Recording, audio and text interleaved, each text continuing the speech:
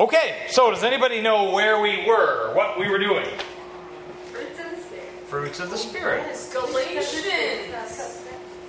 Fruits of the Spirit. Yes, it is in Galatians, and we're going to start, fruits of the Galatians. No, fruits of the Spirit.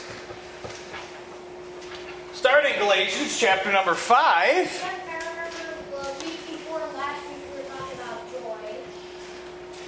So we have gotten up through... We did peace. I don't know if we did patience. Did not do patience yet. Yes, so we'll get to it. Yes, we will. We will. Honestly and truthfully. So, can you tell me, without looking, what the fruits of the Spirit are? Love, joy, peace, patience, kindness, goodness, faithfulness, gentleness, self-control. Love, joy, peace, patience. What'd you say? Goodness? Kindness, goodness, faithfulness. Kindness. Sorry, I can't write that fast. Faithfulness. Faithfulness.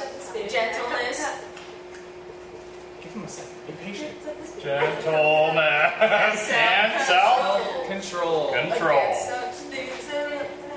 Okay? And these are all things that we all find difficult to do. Yes. Alright? As humans, whether or not we know God, we find it difficult to start out with these. And there's a reason for that, because God never intended us to do them. Okay? In the secondary plan. In the first plan with Adam and Eve, yes, he wanted everybody to do it. But where do the fruits of the Spirit come from? God. Jesus. God, the Spirit. Okay. Okay, so these are characteristics of God, right? They're characteristics of God, and that means that in order for Him to show His way through us, we have to do something. Now, when you talk about a fruit tree, what does it do when it has peaches, or it has cherries, or it has apples, or it has plums, or whatever? There's a word that people use to describe what it does. Produce. It produces. There's a word that starts with a Y. It yields. It yields, yes. It yields fruit, right? Which is a funny thing, right? Because the verse thing is, yes, it does produce fruit. The whole thing. But what does yield mean? Slow. No.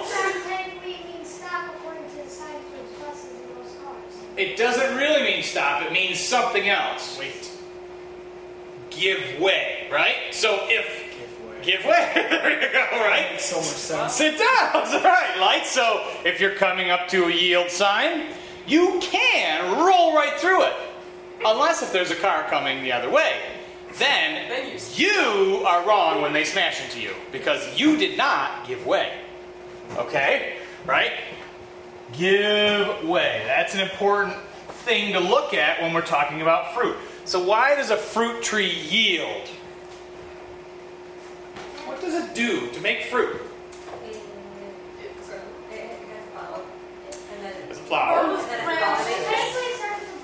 Blossoms. And then it's pollination. And then it grows fruit. Produce, but then birds eat it. It drops them. So where's this? Okay, right? So this little tiny flower here, and I'll even give it the benefit of the doubt because this is probably bigger than almost any blossom. Maybe an apple or a cherry blossom is that big. Okay, but we'll say this grows an apple out of it. And what if it is just a regular size apple? Isn't that a nice apple? That is a nice apple. If you do this on it, it always looks good, right? It's shiny.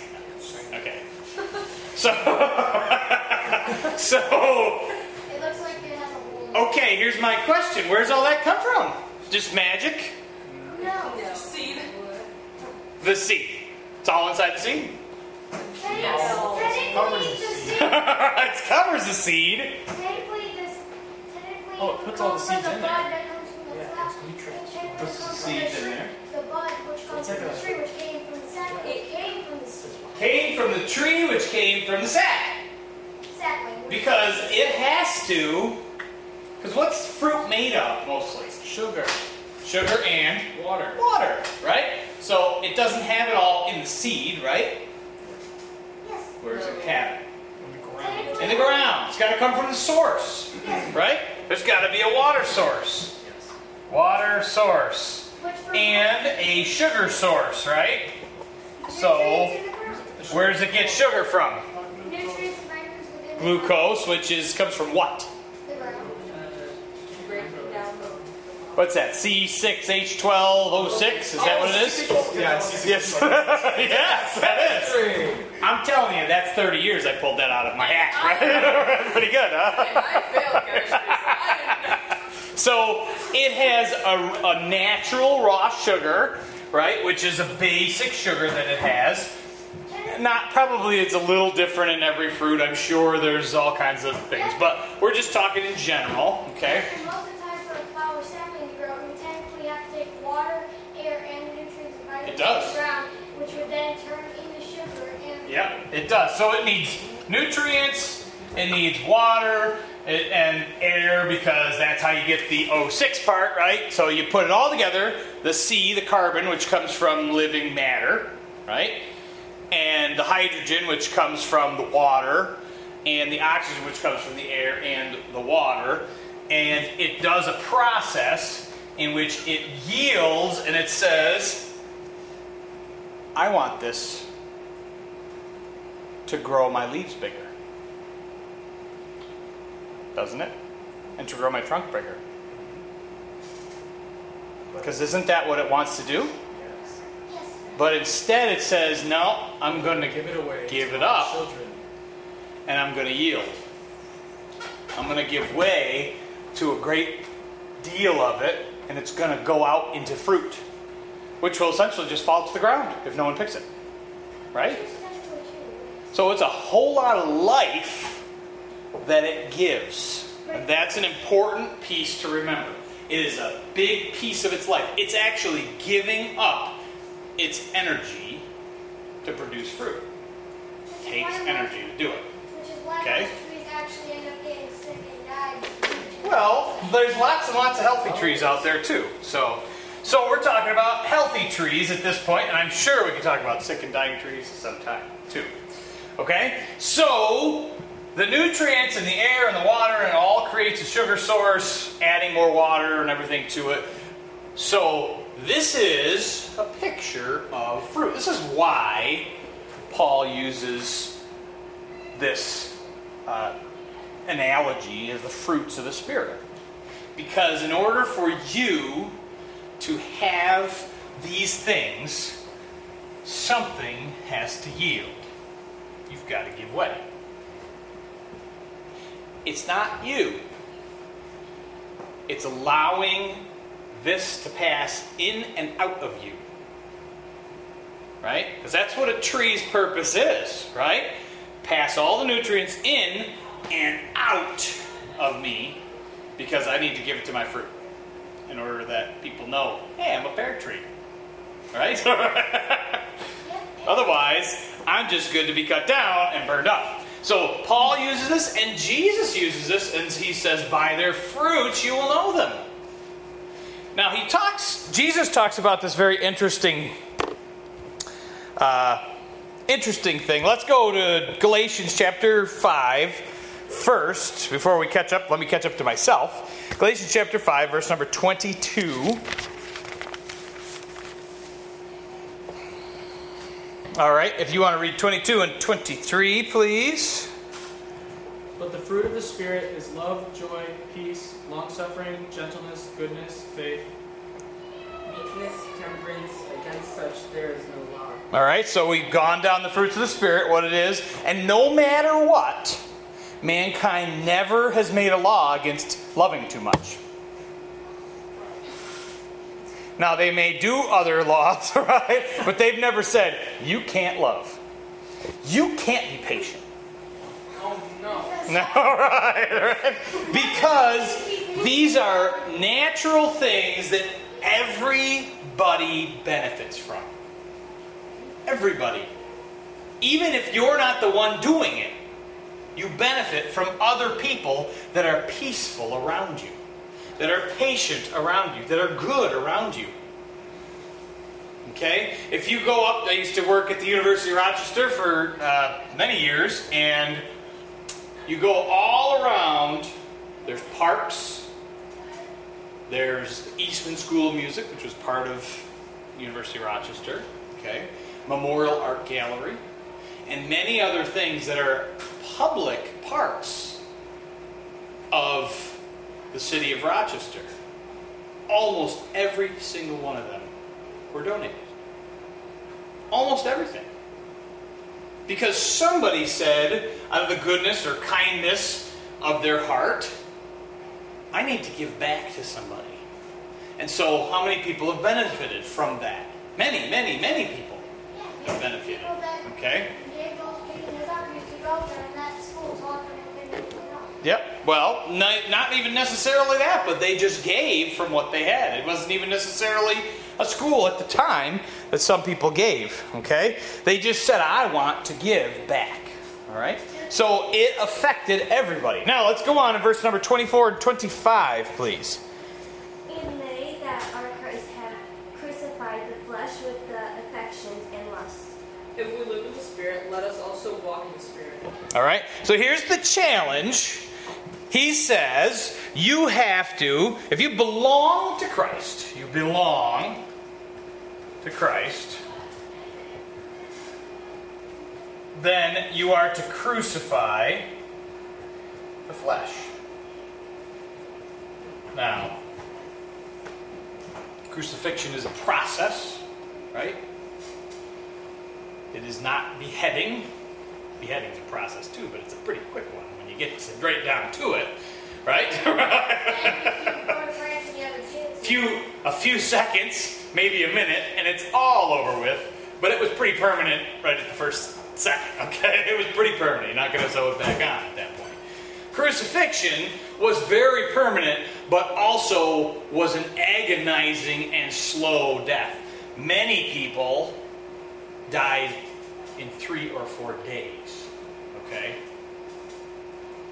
Now, it happened that people, the Romans crucified people, thousands and thousands of people, literally just to torture them and to hold people accountable to them, I guess you could say, terrify them. They actually crucified so many people that they cut down every single tree in an area to crucify people, and they would hang them along the roads and just watch them die. And they were pretty agonizing, pretty cruel. So the idea of crucifixion is definite and going to happen, but it's a process. So just like your flesh, it's definite and it's going to happen. You're going to crucify it, but it's going to be a process. When you become a Christian, when you follow God, it's not like overnight you go, and I'm all perfect. I have all love, joy, peace, patience, goodness, kindness, faithfulness, gentleness, and self-control now. Because yesterday I accepted God in my heart. Isn't that nice? I will never offend anyone again. That's not true. Right? So it's not true. You're right. So what I'm saying is, it is a process.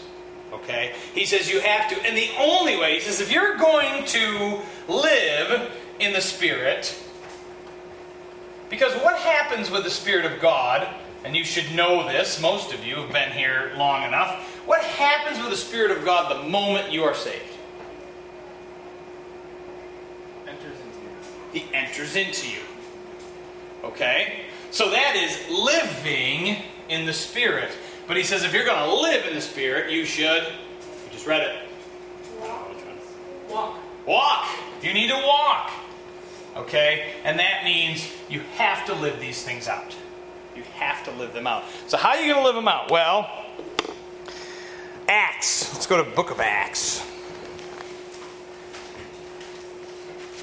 See what Jesus says about this, because in Acts chapter 1, the very, very beginning of the book of Acts, it talks about, this is before Jesus has left the earth, after he's been crucified and risen again. He's walked on the earth, appeared to people for 40 days, okay? Shown up in different places, on the beach, and with the two people on the road to Emmaus, and showed himself to Peter, and showed himself to Mary Magdalene, and lots of other people. He did all of that, and then it was time for him to go. And he says, it's critical that I go. Because if I don't go, the Holy Spirit won't come. Now, why that is, I don't know that, honestly. Why couldn't they simultaneously do that? I don't know that. But for whatever reason, the plan of God was such to say that Christ goes from this earth and the Holy Spirit has to come. And here's what's going to be critical. He says, Acts chapter 1, verse number 4 and 5. And this is what Jesus is saying. And being assembled together with them, commanded them that they should not depart from Jerusalem, to wait for the promise of the Father, which saith he have heard me. For John truly baptized with water, but they shall be baptized with the Holy Ghost not many days now. Okay, so here it is. They even have to have a little patience in this. Jesus, in this next passage, goes up into heaven. He's gone. And he gives them specific instructions. Do not leave Jerusalem. Stay here. Don't go out and start to try to talk about me. Don't do all the things that you think you want to do because you're all charged up. You need the Spirit to come. And it won't be many days, but it'll be a little bit. And one day the Spirit comes. And how does he show up? The day of Pentecost. What does he do? They're all up in the upper room. Oh, The fire Fire. Fire what? on their their heads. heads. Like what? What's it shaped up like? Like A a candle. No. Like a lantern. No. Like a fire. No. Whoa. Like a tongue? Like a tongue. Yes. A tongue of fire. Because what is their job? Speak to the people. Speak, right. Speak. With the fire, which the fire is God. the Holy Spirit, right? He's coming and he baptizes them with fire, right? In other words, you are now ready. You have received the Spirit. Now actually, Jesus does something unique here.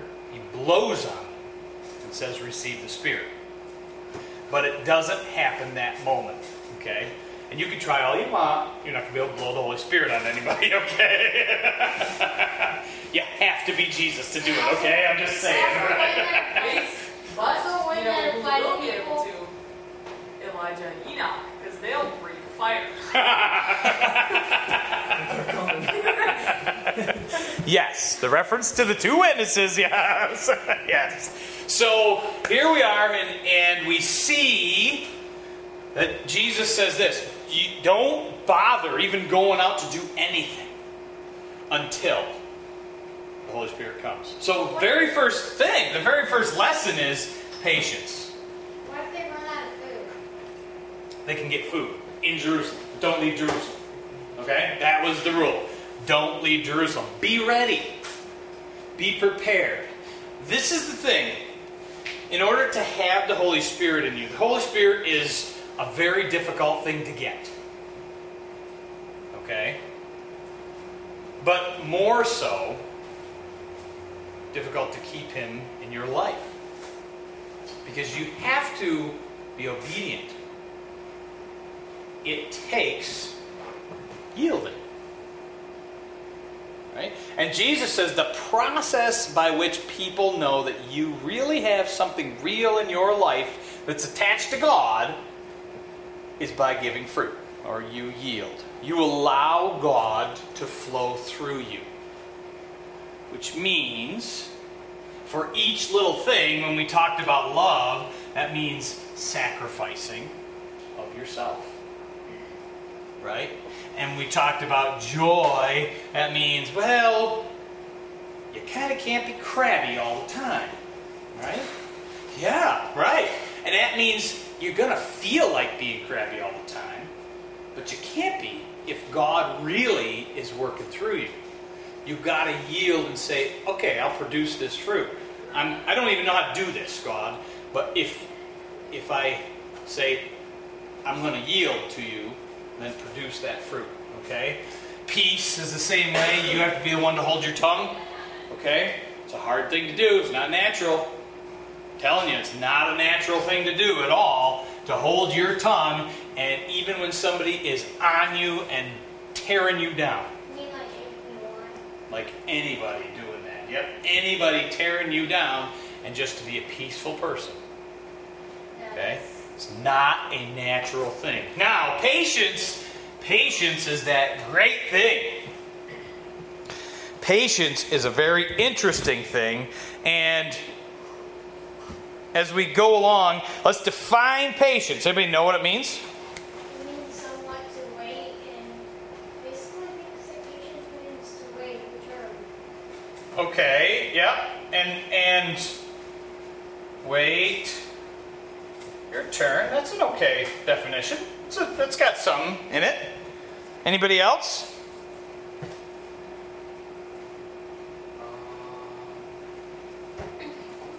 Here's one. You can tolerate delay. But here's the next piece. Without complaint or getting angry or upset. You can tolerate delay without getting angry or upset, or even complaining that you have to wait. That's what patience is. Not natural. Okay? Because I want it, and I want it now. That's what I need. And I want an answer, and I want the things I need, and I want the things I want. That sounds somewhat like we're salty that I want it now. Yeah? It's, lots of people in this world say that. I want it, and I want it now. Okay? But God says, no. Be patient. And man, are we glad that God is patient. Because what does He do? He tolerates a delay as we're trying to get things together and messing up and doing the wrong thing without complaint, without getting upset with us. He's patient with us in our lack of growth sometimes, in our slowness to respond, in our impatience. And He is patient with us. So that's why it's God's characteristic. And then because God has put all these things on us, He gives these to us. Okay, He acts this way towards us, is I guess a better way of trying to say it. He acts with goodness to us and kindness and faithfulness to us and self-control towards us. That means He wants us to yield that fruit out to people around us. Give it out. Give a little bit of yourself to say, I can be patient for this. I don't need to complain. I don't need to say something nasty. I don't need to have the last word. Okay? I can do something and give something up for another person. I can be happy today, even though I didn't really feel like it. I can be joyful. Okay? It makes an impact on other people. All right, so we're going to go to the best example of patience. Well, one of the best examples. We're going to go to the book of Job. Job chapter number 1.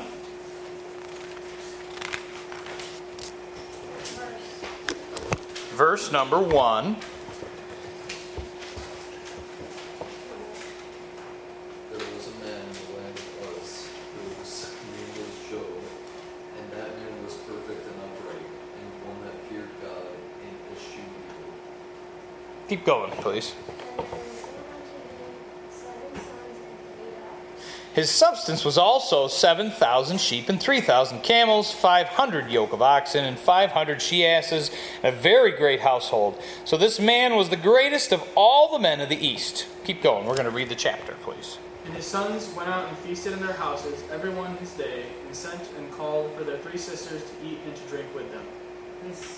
And it was so when the days of their feasting were gone about, that Job sent and sanctified them, and rose up early in the morning, and offered burnt offerings according to the number of them all. For Job said, maybe that my sons have sinned and cursed God in their hearts. Thus did Job continually.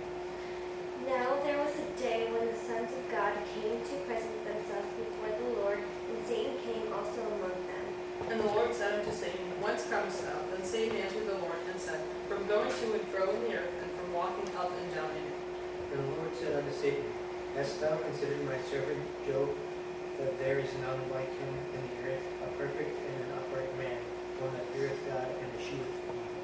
Then Satan answered the Lord and said, Doth Job fear God for Not. naught? Hast not thou made an hedge about him and his house, and about all that he hath on his every side? Thou hast blessed the work of his hands, and his substance is increased in the land. But forth from a man touched all the earth, and he cursed him. And the Lord said unto Satan, Behold, all that he hath is in thy power. Only upon himself put not forth thy hand. So Satan went forth from the presence of the Lord. Go ahead, keep going. And there was a day when his sons and his daughters were eating and drinking wine in their eldest brother's house. And there came a messenger unto Job and said, The oxen were plowing, and the asses feeding beside them. And the Sabeans fell upon them and took them away. Yet they had slain the servants with the edge of the sword, and I only am escaped alone to tell thee. While he was yet speaking, there came also another and said, The fire of God is fallen from heaven, and hath burnt up the sheep and the servants, and consumed them. And I only am escaped alone to tell thee. While he was yet speaking, there came also another and said, The Chaldeans made out 3 bands, and fell upon the camels, and have carried them away, yea, and slain the servants with the edge of the sword, and I only am escaped alone to tell.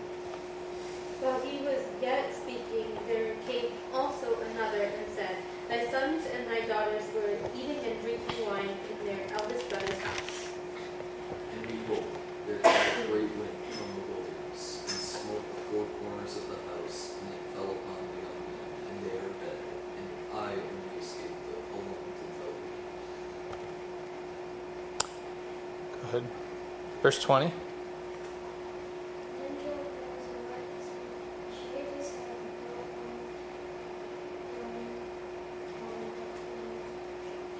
And said, Naked came I out of my mother's womb, and naked shall I return thither.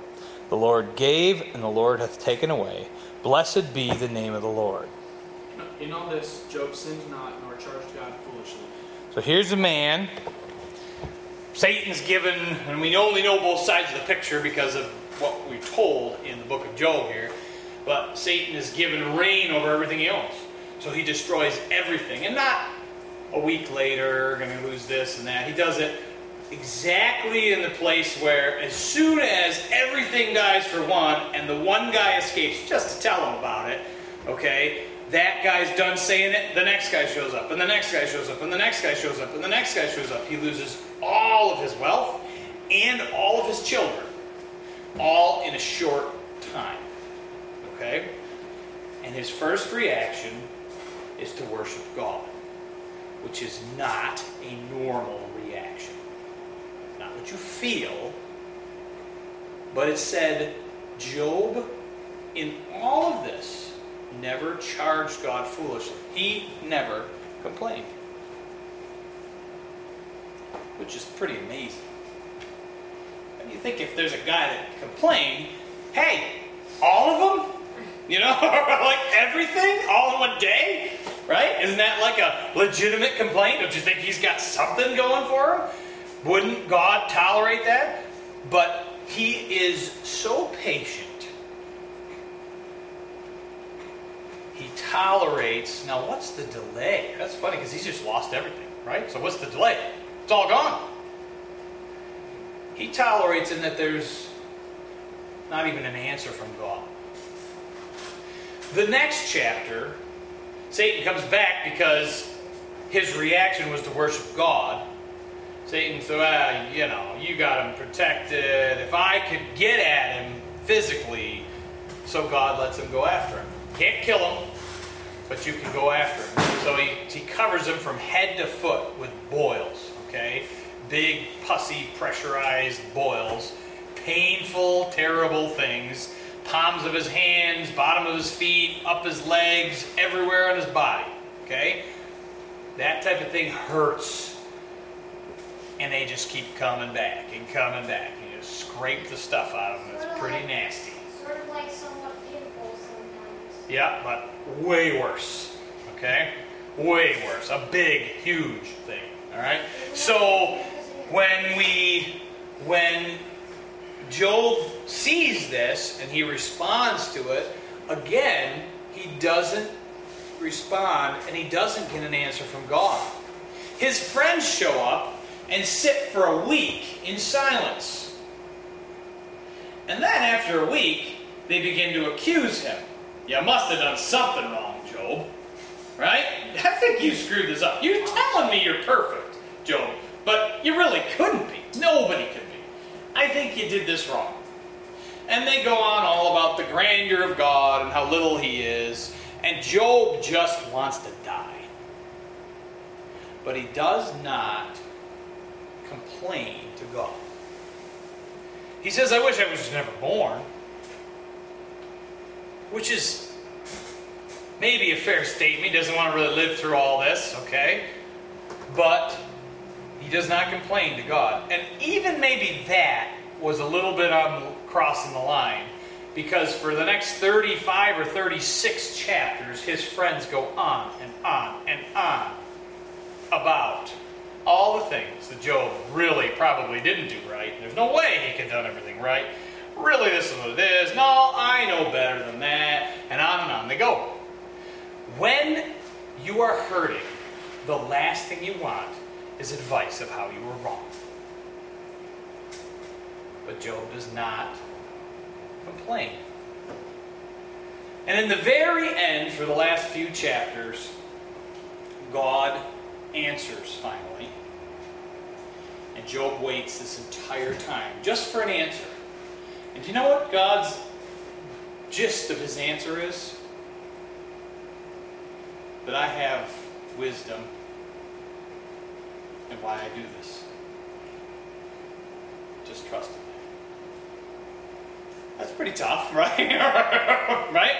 That's not what you want to hear after you've just heard a whole bunch of things.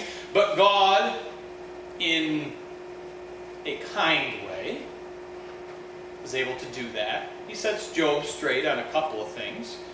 But again, Job is patient. But that's not the very, very end of the story. See, the very end of the story, if you go to the very last chapter, is that God gives back everything to Job. How did God give back his kids? Well, I don't know if he gave back the same kids, but he had 7 more sons and 3 more daughters. And when he gets to heaven, I guess he'll have 20 kids there. Okay? So, I don't... Now, could he have risen them from the dead? I guess so. It does not really say that. But it does say that his daughters were the most beautiful in the entire East. Okay? So, he was given... it's pretty good, right? Did all right. But he didn't complain. He waited. So that whole process, even of having kids and getting them and raising them and whatever it is, he's waiting for time and just trusting that God has wisdom. That's patience. I'm going to tolerate delay and not complain. I'm not getting angry. I'm not going to get upset. I'm going to trust God has a plan. God can do something, even when somebody tears me down, even when somebody does something mean to me, nasty to me, I can tolerate it. I'm going to have patience with this. I don't want to do this, but I'm going to let God work through me. I'm going to allow Him to work through me. I'm going to yield my fruit in patience. It's going to be okay. And then as we go along in the Bible, you also find another story. Actually, Job is one of the oldest written books. Okay, but eventually you come along a guy named Abraham. Father Abraham. And why was he called Father Abraham? He had many sons. Did he? No. No!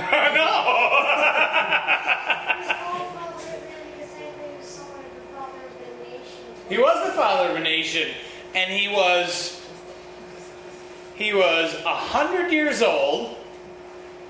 Now God had told him, I'm gonna make a nation of you. Great. So now that you're 100, you think it might be time we should start sometime? You know? My wife's 90. She's not a spring chicken anymore. Okay?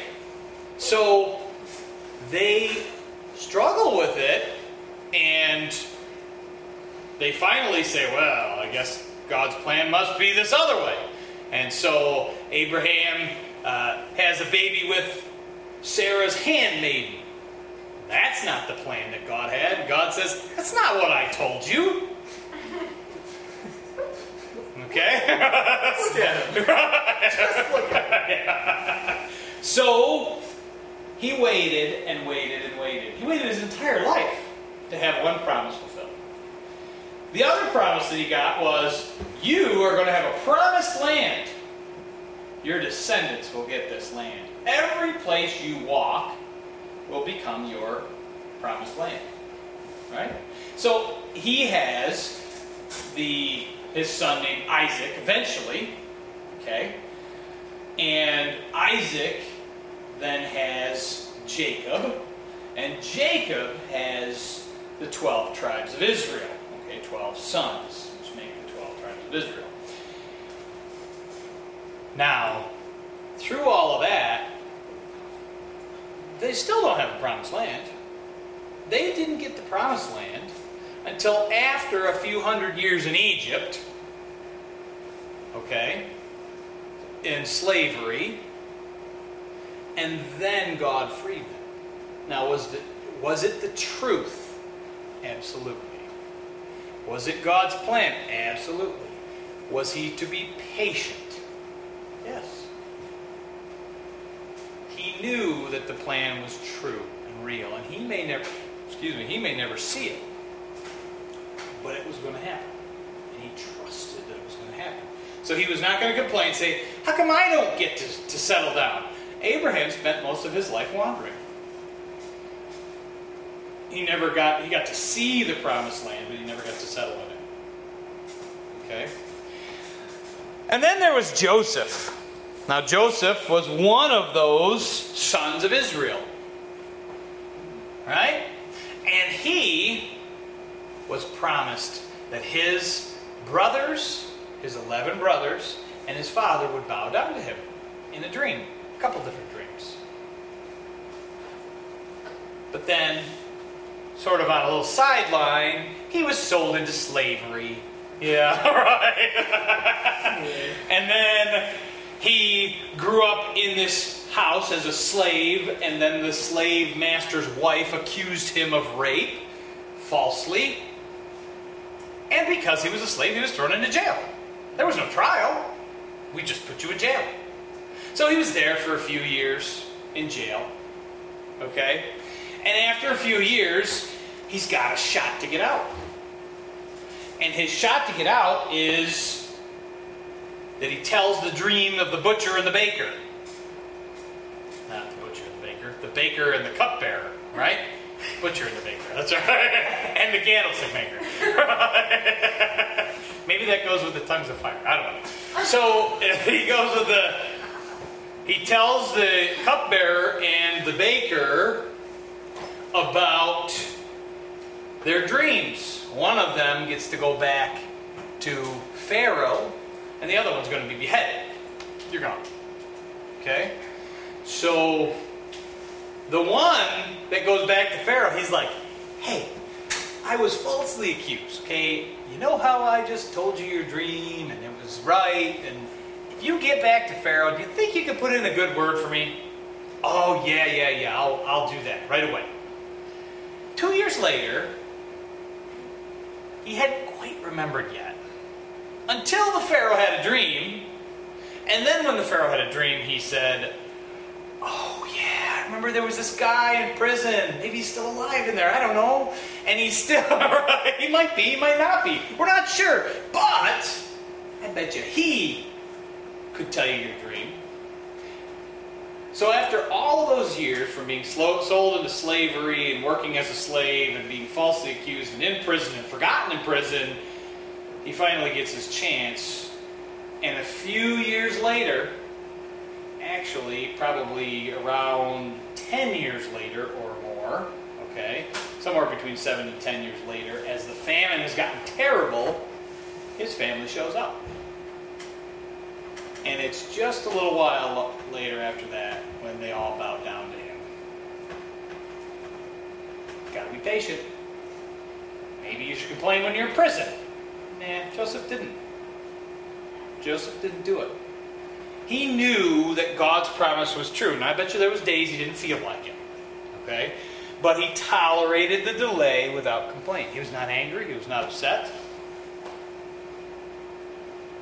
I wonder, after he became second in charge to Pharaoh, did he think about the guy who forgot him for 2 years?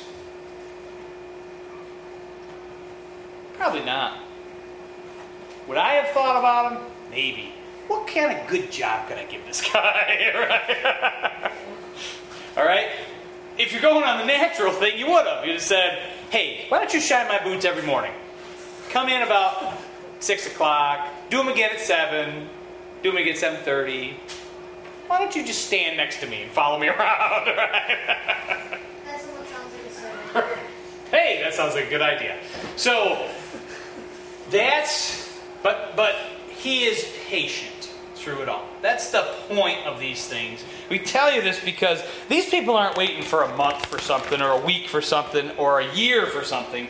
They're waiting for years for a promise of God to come true. Okay?